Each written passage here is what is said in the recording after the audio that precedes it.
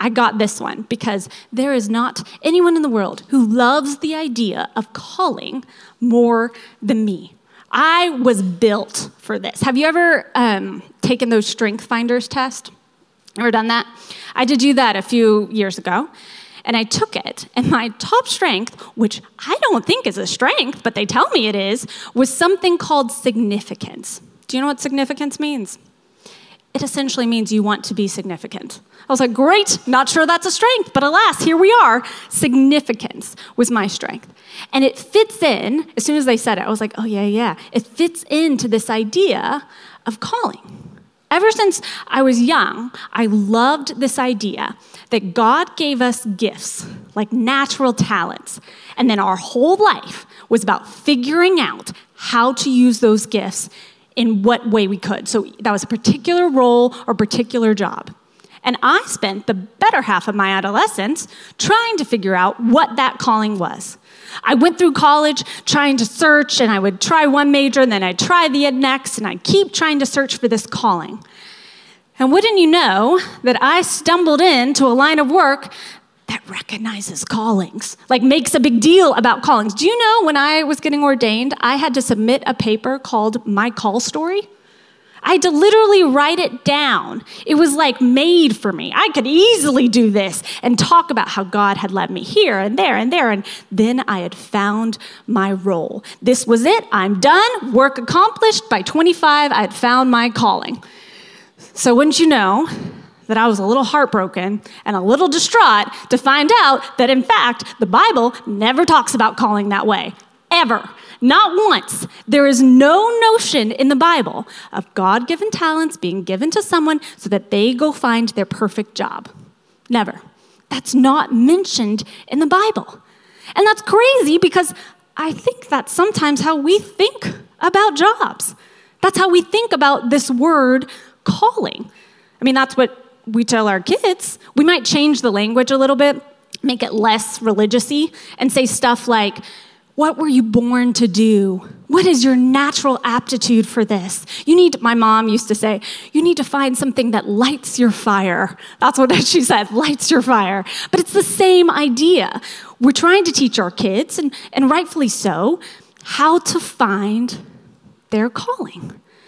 Well, in this series, what we're going to look at is a few of these so-called call stories in the Bible. There's a few. And we're going to look at them to figure out, well, how is calling actually defined in the Bible? And if that can maybe help us suss out a little bit of what we're trying to figure out. Because here's what happens if we latch on to that idea of calling. If the one that I thought, we think that by finding the perfect job or the perfect role, we will somehow solve the puzzle of meaning and significance in our life. We will figure it out. We will find our purpose. And then what happens? We think we find our calling, and what happens? Ooh, this wasn't as significant as I thought it was. Life circumstances change. You get a new boss. The company goes under. Something shifts, and you start to recognize, like, oops, maybe this wasn't my calling. And that's the problem with our way of defining calling. And so I have a hunch that maybe the Bible and these stories can give us a few clues about how we want to move forward with this notion of being called. So today, we're going to go back into the Old Testament, and we're going to look at the story of a young boy named Samuel. Who's heard of Samuel? Spattering. He's not the most popular guy, but Samuel was a good, cool dude that we're going to talk about his story today. He actually has 2 books in the Bible, and I'm going to give you a little bit of a refresher so you know where we are. Remember, let's start at the very beginning. God created the world. He chose a people through Abraham. Those people got enslaved. Where? Egypt. Praise the Lord. Egypt. Then who took them out of Egypt? Moses. Moses took them out of Egypt. And bonus question, where did they go? Yes, my confirmands from last year. Bonus points. Promised land. That promised land is called Canaan. So the Israelites were 12 tribes, and they lived in this promised land. Did they do a great job in the promised land? Not so much. They didn't really know how to live together. There was a lot of chaos, specifically around leadership. They didn't know who to follow because apparently God was not enough. And so they had a bunch of issues around leadership and who to govern them. And that's where Samuel kind of enters in, because up until this point, they have lived under a series of judges. That's what they called their leaders. And Samuel is kind of the last judge and the first prophet. And the story of Samuel is that he turns out to be the guy who unifies the kingdom of Israel. So his story is a big turning point. So we'll start with the story of Samuel, but I want to also tell you how Samuel started. There's a really beautiful story in 1 Samuel 1, and you may have heard it. Samuel's mother is named Hannah. Hannah asked for a son, and like a classic motif in the Bible, she is barren, but when she asks for a son, she is given a son. As part of that deal, she says, I will dedicate this child to the Lord. And what that meant at that time is she would go drop him off at the priest's temple and leave him there to be raised. And so from the time he was like 3 or 4 years old, he went to go live in the temple with a mentor named Eli, a priest named Eli. And that is where our story starts. So if you want to follow along, it's in 1 Samuel 3 is where we'll be starting, but I'll have the words on the screen. So let's read the story together. The boy Samuel ministered before the Lord under Eli, meaning he was in the service of the Lord in the temple. In those days, the word of the Lord was rare. There weren't many visions. There weren't prophets yet. One night, Eli, whose eyes were becoming so weak that he could barely see, was lying down in his usual place. The lamp of God had not gone out yet. That's inside the temple. You couldn't go to sleep until that lamp was out. So Samuel was lying down next to it, waiting for it to go out. The ark of the Lord was there. Then the Lord called Samuel. And Samuel, who's probably a young boy at this point, answered, Here I am. And he ran to Eli in the next room and said, Here I am, you called me. And Eli said, I did not call. Go back and lie down. So he went down and he laid back down. Then the Lord said, Samuel. And Samuel, once again, got up, went to Eli, and said, Here I am, you called me. But Eli said, Nope, I did not call. Go back and lie down. So he went and lay down. And again the Lord called Samuel. And Samuel got up and went to Eli and said, Here I am, you called me. Do you think Eli's annoyed at this point? Probably a smidge, right? He's like, oh, my son, like, get it together. I did not call you. Go back to your room. Go to sleep and lie down. But then it happens again. Now Samuel did not know the Lord. He did not know the Lord, probably because he was young, right? He was probably 6 or 7. And the word of the Lord had not been revealed to him. The Lord had never communicated to Samuel.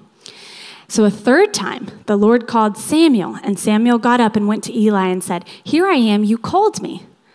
And then Eli realizes, he goes, oh, this is the Lord calling the boy. So Eli told Samuel, Go back, lie down, and if the Lord calls you, say this. Say, Speak, Lord, your servant is listening. So Samuel went back and lied down in his place. And then the Lord came and stood there. It's interesting phrasing, but that's actually what it says. The Lord came and stood there, calling just as with the other times.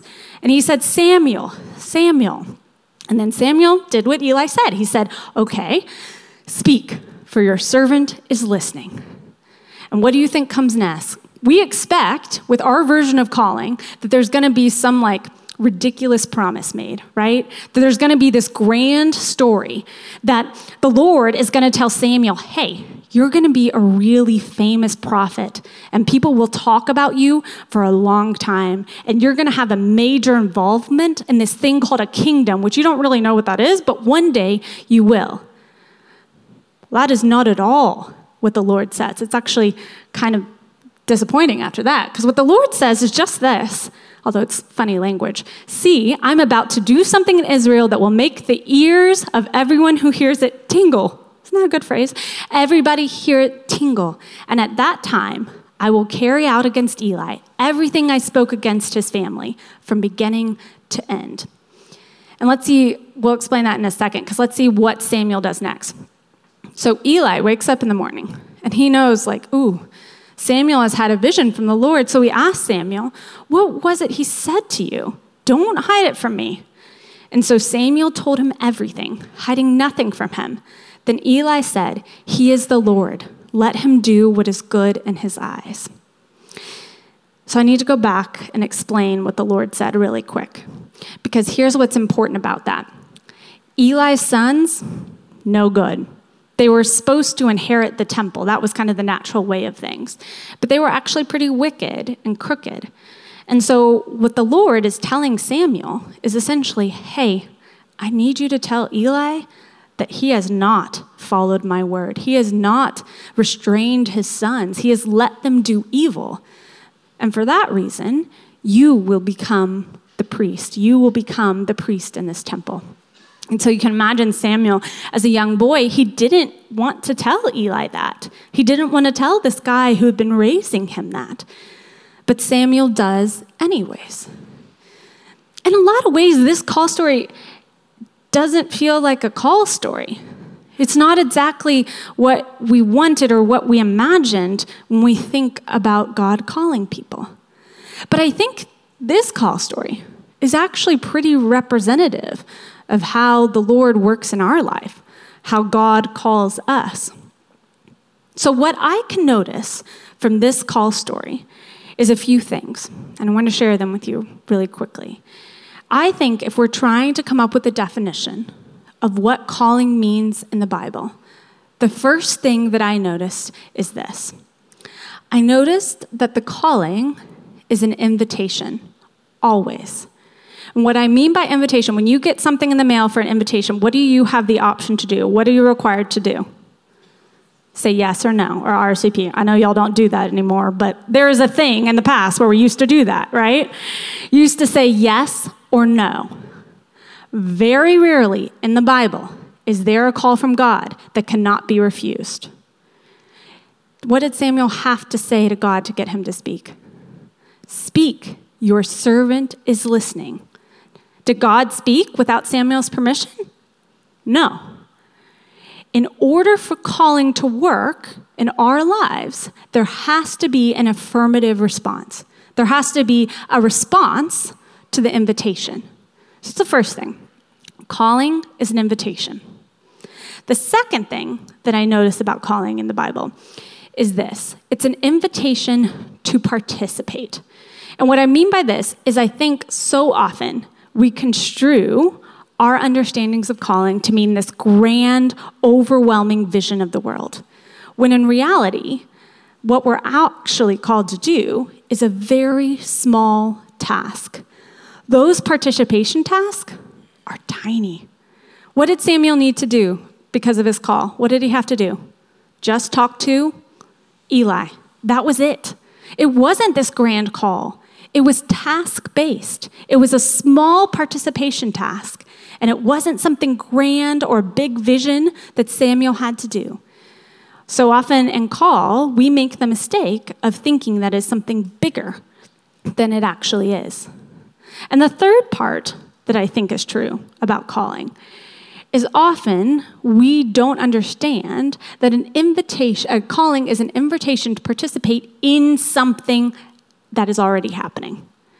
It's an invitation to participate in God's creative and redemptive, or redemptive and creative work in the world. And let me give you a little clue.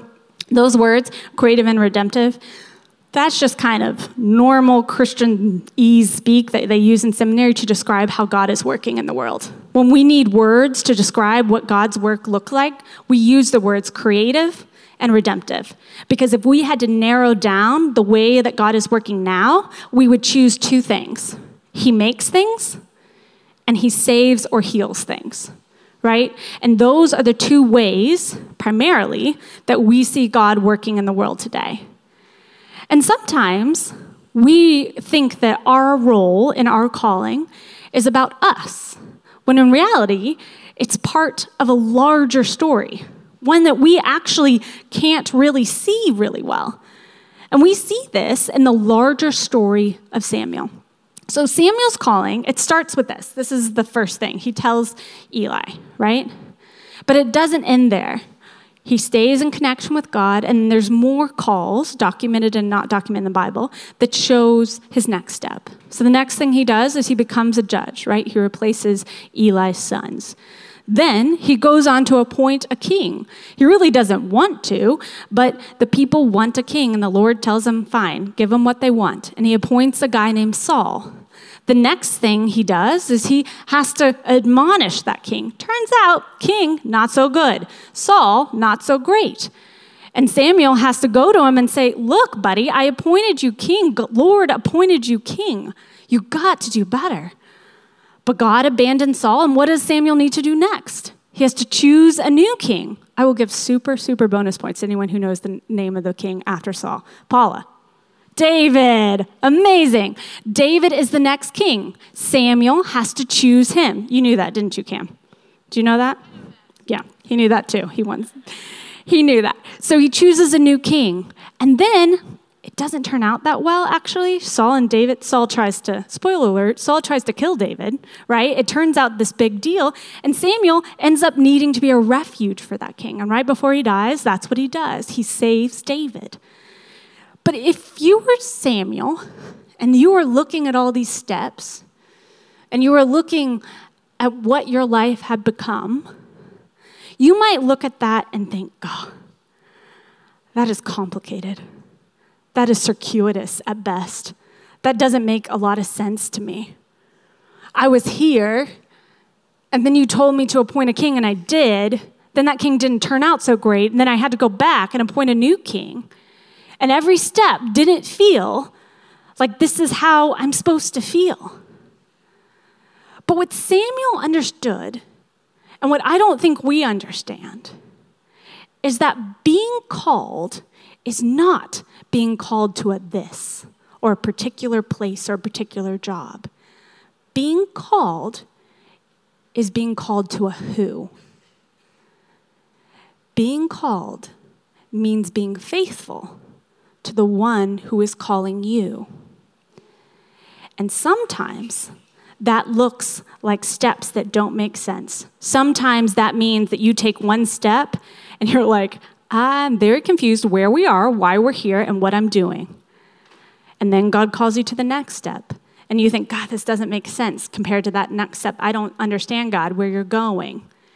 And then you take that next step, and you really still don't get where God is leading you. And sometimes it's not even until the end of your life till you can look back and see the thread that was being woven. But in the middle of it, it sure doesn't feel like a linear path. But the point is this, that being called means taking that next step in faithfulness and understanding that your life is only this city block. It's not something you can see very well. It's not something you really understand. It's not something you were meant to understand, to be honest. And what Samuel understood was that to participate in what the Lord is doing today, we need to understand our place. We need to understand that though we see this, God sees this. And that's why we're not God. That's why we don't need to know the fuller picture. That's why God reduced the steps to something really small, like talking to your mentor, or applying to that school, or being kind to the stranger, or bringing your neighbor something when they move in. The steps are not grand. They're not something that is way above your pay grade. They're something you can do because he made you to do them. And there is some wisdom in this. Some wisdom that is beyond our understanding. That the call, our call, is these small steps that lead up to a life of faithfulness.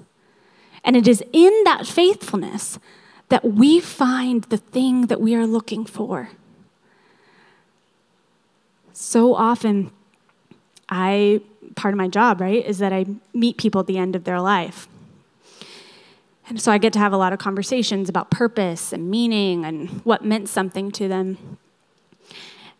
And so often, it occurs to me that the people who have the most peace about their lives are the ones that understood that they were part of something better and bigger. That it was not them trying to effort their way through the world. It was not them who was responsible for leaving a legacy. It was not them who was responsible for controlling their kids and making sure they turned out okay. It was not them who determined how much money they would have. It was not them. And so at the end of the day, when life is over, they can look back and see that circuitous path and understand that it has always been part of something much bigger than themselves. And that is my prayer for us as we go about our lives, whether we're in the first half of life and trying to figure out this magical thing called calling, or whether we're in our second half of life and wondering what that meant since we thought calling was the thing we did our first half of life, whether we're raising kids, whether we're raising grandkids, whether we're somewhere in the middle, that we would redefine what it means to be called, that we would know that the steps God calls us to are doable and small, but through taking those steps, through being faithful to the one who called you, that you will actually find what you have always been looking for. Let us pray. Lord of mercy and Lord of grace, your word abounds. Jesus, sometimes it is hard to perceive your calls, even as small as they are. And my prayer specifically today is that each and every one of us may hear those calls, whether they are a voice in the night, whether they are smaller, more subtle, like an intuition or a coincidence, maybe a friendly chat in Starbucks or a postcard that comes in the mail, maybe a thought that just keeps occurring in our head inexplicably over and over again. Lord, give us ears to hear. And when we can't have the ears, Lord, give us other people in our lives that can help us perceive those calls. Let us be a faithful people, one who paves the road forward to make your kingdom, to participate in your larger vision for the world, so that we may all enjoy and prosper and find meaning in heaven on earth. It's in your name that we pray. Amen. Right now, we're going to call the ushers forward, but also, if you have those Connect cards, this is the time to let us know if there's any needs in your life, if you need us to be praying for something, if you moved, if there's a big thing going on, drop it in the offering basket as it comes around. This is one of our primary ways of connecting with you. And we'll sing one more song. You'll notice the words. We always say that songs are a form of prayer. So in a minute, the band is going to ask you to stand and sing. And I ask that that be kind of our version of a closing prayer.